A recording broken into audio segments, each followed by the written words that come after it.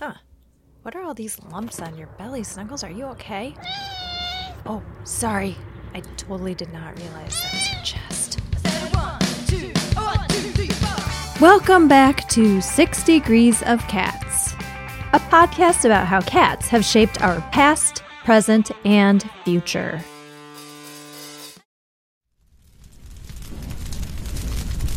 The date is March 30th, 1996. The setting? An abandoned garage in East New York, a neighborhood in Brooklyn, New York.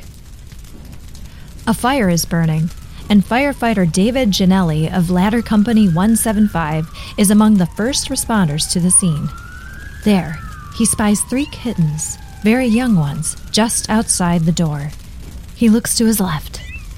2 more, crying along with their siblings, all far too young to have gotten themselves to safety. Gianelli surveys the area, and his eyes are drawn to some movement near his feet. Covered in soot, with patches of smoking fur and visible injuries, he comes to realize that this small creature is, in fact, a cat. In the seconds before he signals for backup, he has 2 startling realizations. First, that this was the kitten's mother, and second, it was she who made the repeated trips into the burning building to rescue each of those 5 kittens. That brave little kitty, a calico female of about 9 months old at the time, became known across the world as the heroic mother cat of the year. Her name became Scarlet. In feline legends of yore, she is hailed as Brunhilde the Burning. Sorry, couldn't help myself. All kittens were rescued, treated, and adopted. And someone rescued Scarlet, too. She was adopted and lived out her days in comfort and care. When this hit the news outlets, it really struck a chord, not only among cat aficionados, but for all those who were just blown away by this cat's sacrifices for her kittens, her maternal instincts, the lengths a mother will go to protect her own. Wow. You know, she's not the only one. As a surprise to no one, I happen to have lots of these news items on my radar.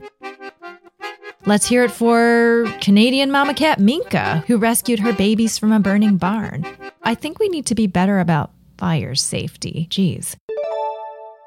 The emerging pattern across this season of 6 Degrees of Cats is continuing to become clearer.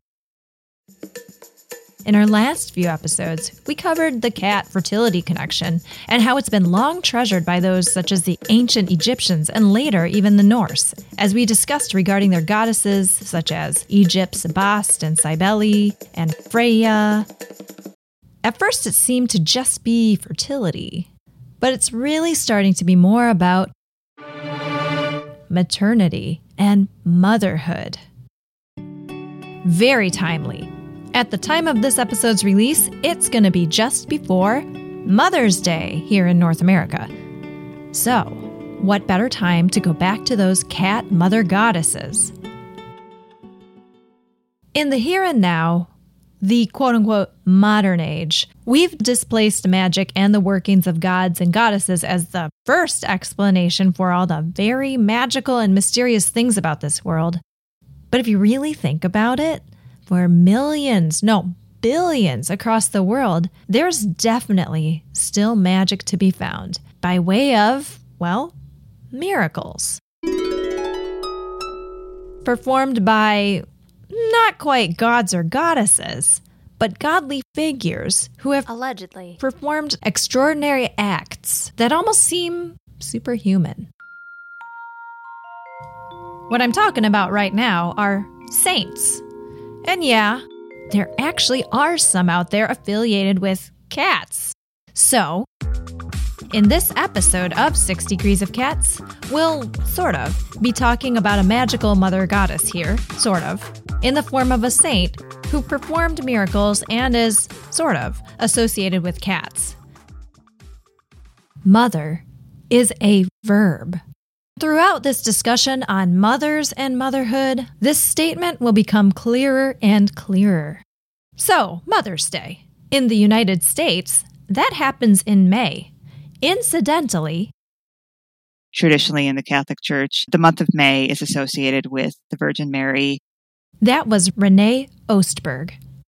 I'm a writer based outside Chicago. I write about Catholic culture. My website is reneeostberg.com. Mary's kind of the mother of all saints, but we're not really here to talk about Mary today. I consulted with Renee to start our discussion about those saints. Well, specifically, one saint. Saint Gertrude of Nivelles. Does that ring a bell? If it sounds familiar, Okay, we're good, guys. it's likely thanks to a meme on the internet that's been circulating for the past few years around the time that St. Patrick's Day rolls around.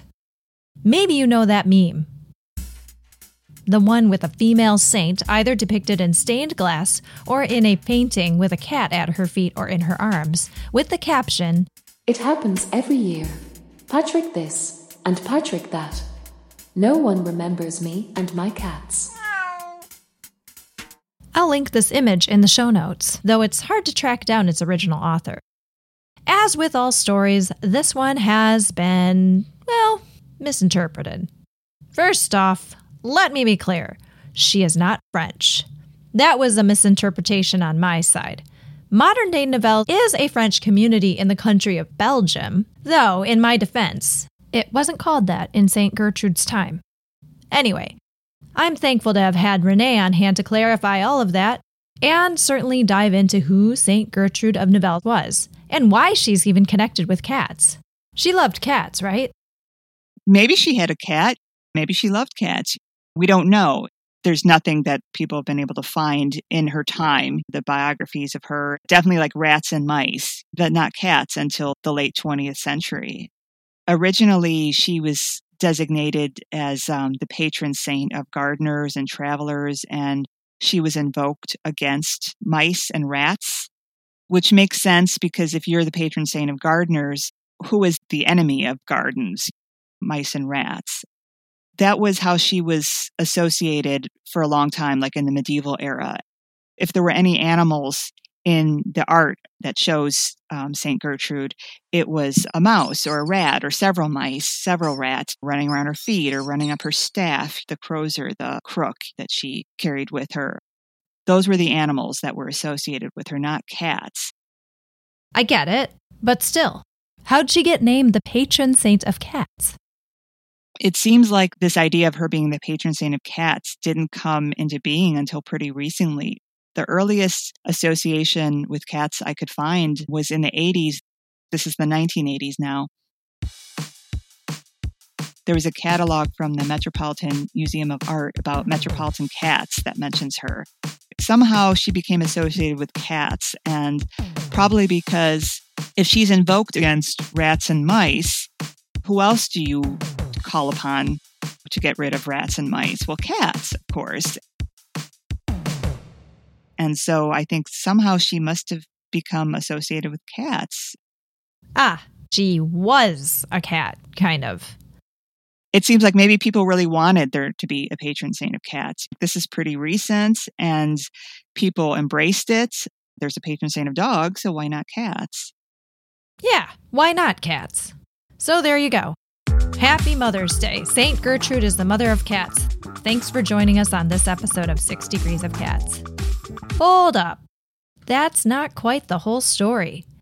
There's so much more to talk about when it comes to Gertrude and mothers. After the break.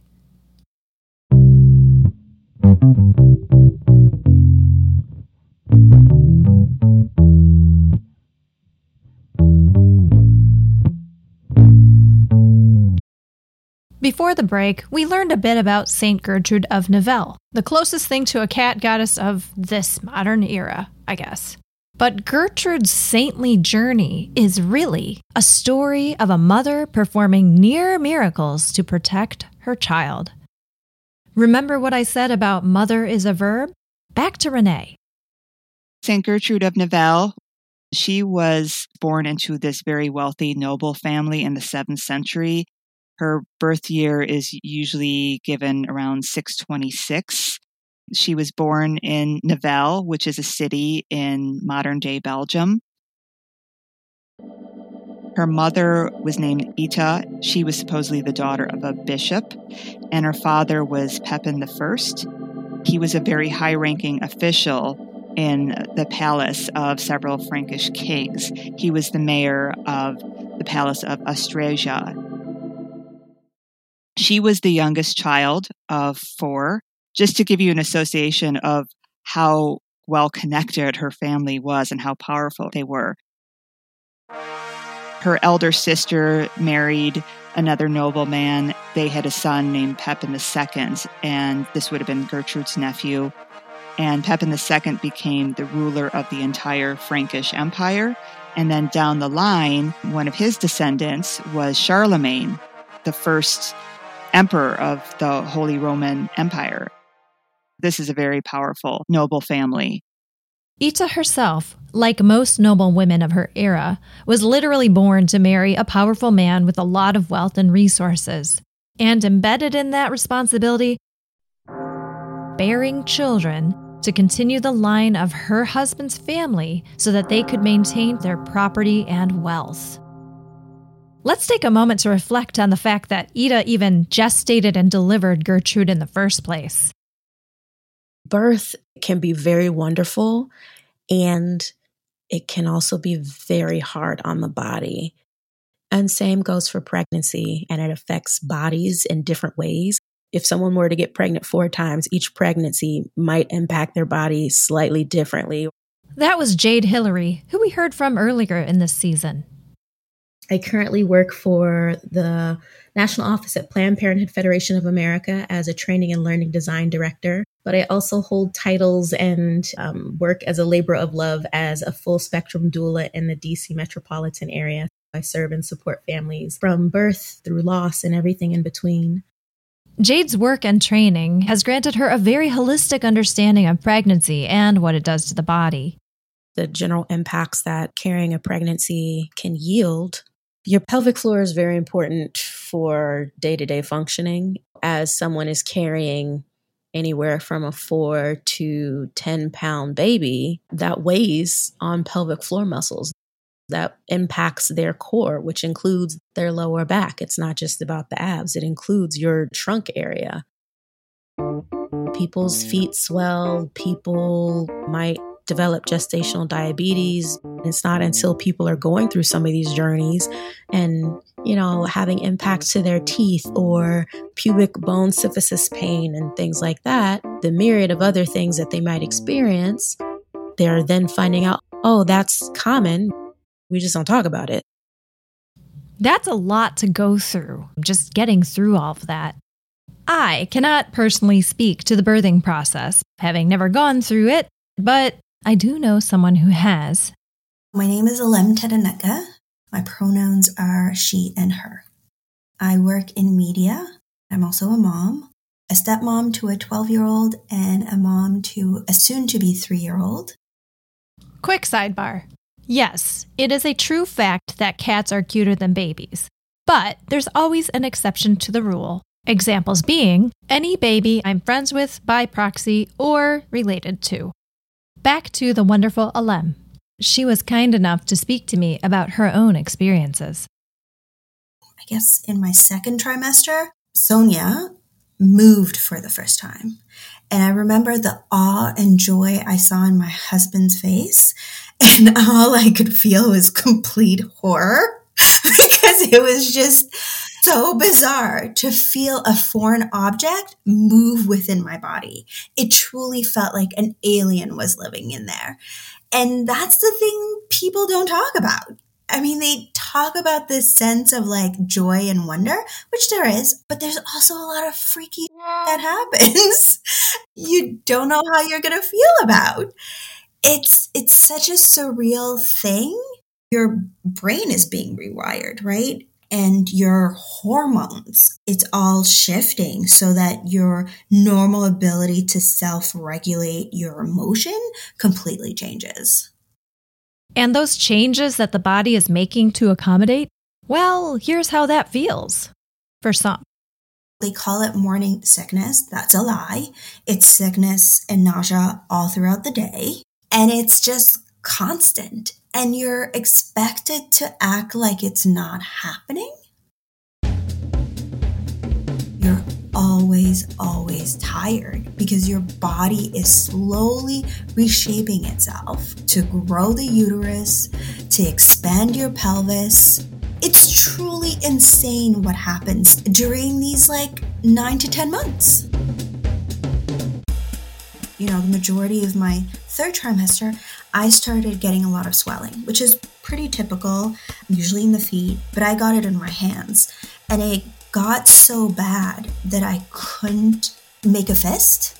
I couldn't even crush a piece of paper in my hands. The doctors and the midwives were pretty blasé about it. That happens. Don't worry about it. And I was like, no, I'm losing the use of my hands. And they were also very comfortable with saying, well, once you have the baby, it'll be okay. I had the baby and it took a full month. Yeah, it's just a wild ride.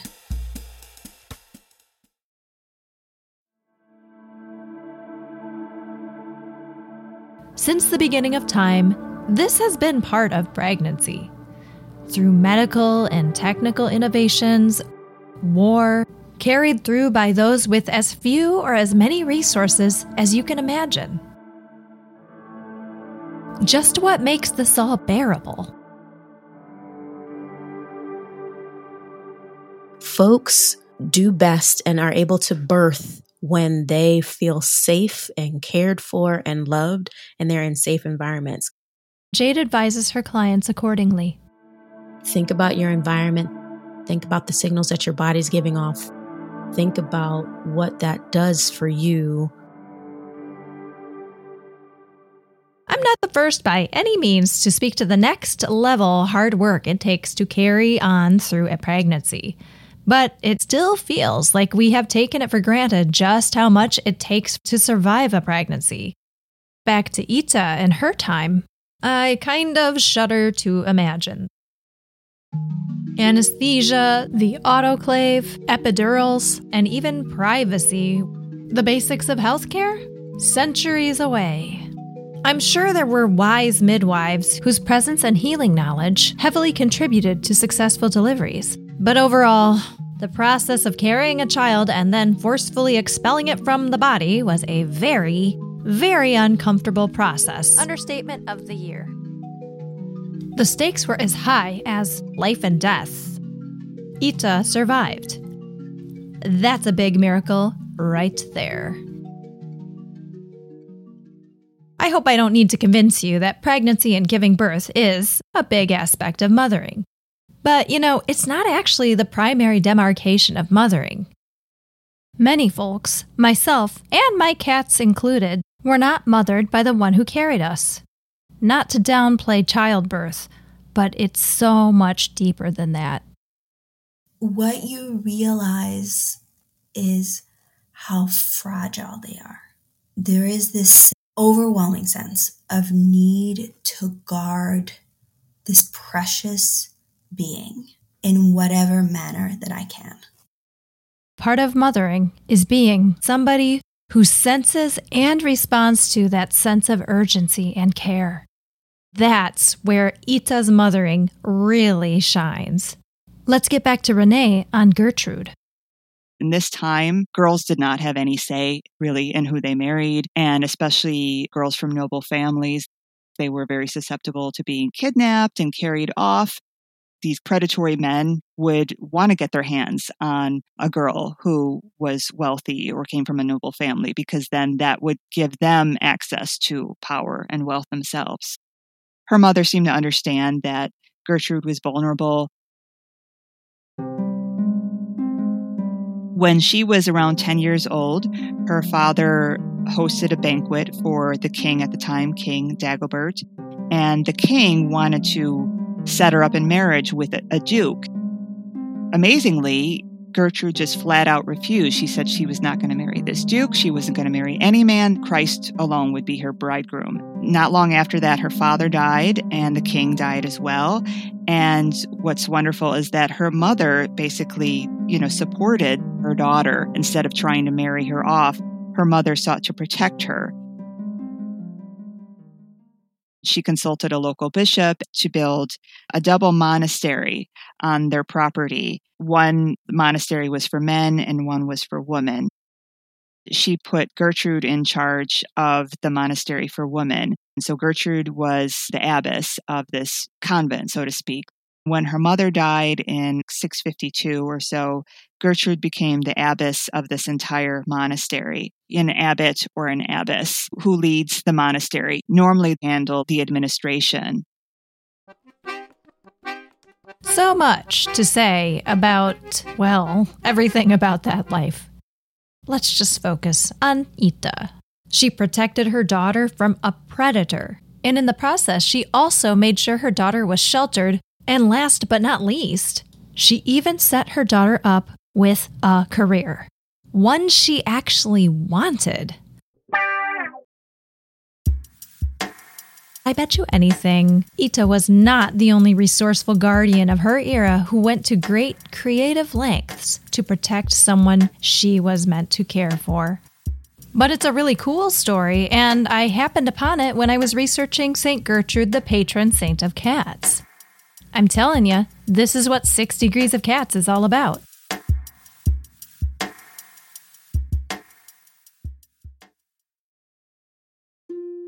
I really don't think humans have the monopoly on this ability to mother. The fundamentals are found in all species. I love this next anecdote.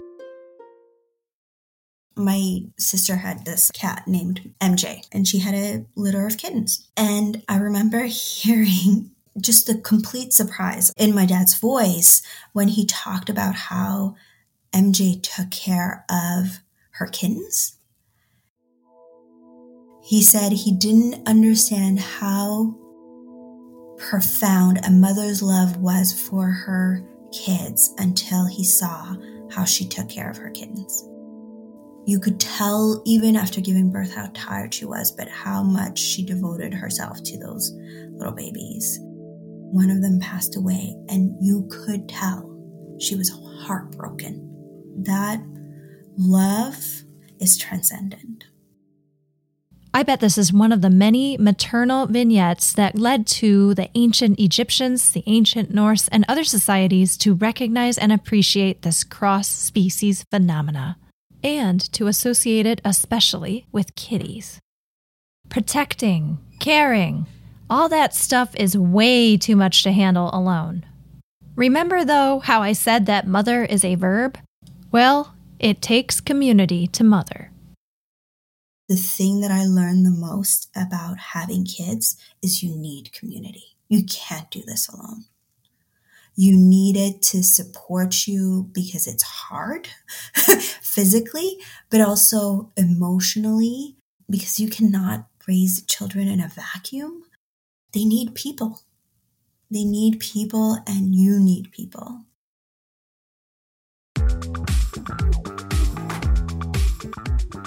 Mothering is bigger than all of us, isn't it? The role comes with multiple visible and invisible, large and tiny duties that across time and many cultures seems to have been assigned in totality to a single individual, which is totally absurd. Raising someone else? Protecting them? Caring for them? That's on all of us. We all can, and in fact must, play a part in the role of mothering.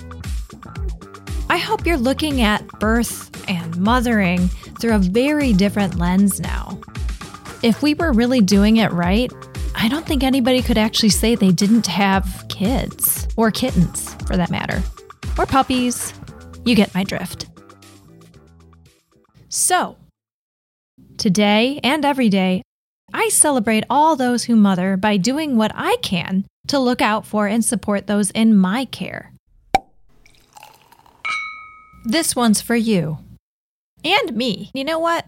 I'm a cat mom. That counts. Where's my card? Oh, yeah, you don't have thumbs. You can't write. In the next episode, I will, in fact, be talking to another mom, the mom of a budding scientist, because we'll be talking about science. I want to thank my wonderful experts, Renee Ostberg, Zalem Tedaneka, and Jade Hillary. my co-executive producers and my fur children, Binky and Snuggles. While the opinions are my own, the research and work is theirs. If you'd like to learn more about them, please check out our show notes, which is also where you can find the references and research that went into this episode. If you loved it, please give us a 5-star rating and a review, and be sure to tell all the magical people in your life about us, and maybe even thank them for mothering you. Actually, that might be a little weird. Maybe don't do that. Thanks for joining us. I appreciate you. Everything is connected. 6 Degrees of Cats is produced, written, edited, and hosted by yours truly, Captain Kitty, aka Amanda B. Please subscribe to our mailing list by visiting tinyurl.com/6degreesofcats or find us on all those social media platforms. And for my paid subscribers, you'll have access to the extra audio with more deep dives by our experts. This and all episodes are dedicated to the misunderstood, the marginalized, the resilient, and the weird. And, of course, all the cats we've loved and lost.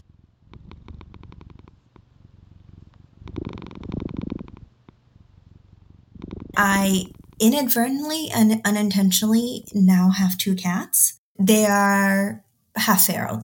The patience they have shown to my daughter, and you can imagine a toddler is not gentle. She tries, and it is completely unpredictable, which is why she terrifies them. But they have learned to accept her because they know she is our kitten. There is a gentleness in these cats that you wouldn't expect from 2 feral cats. They have been incredibly patient with her. I mean, they also run away, but they've been patient.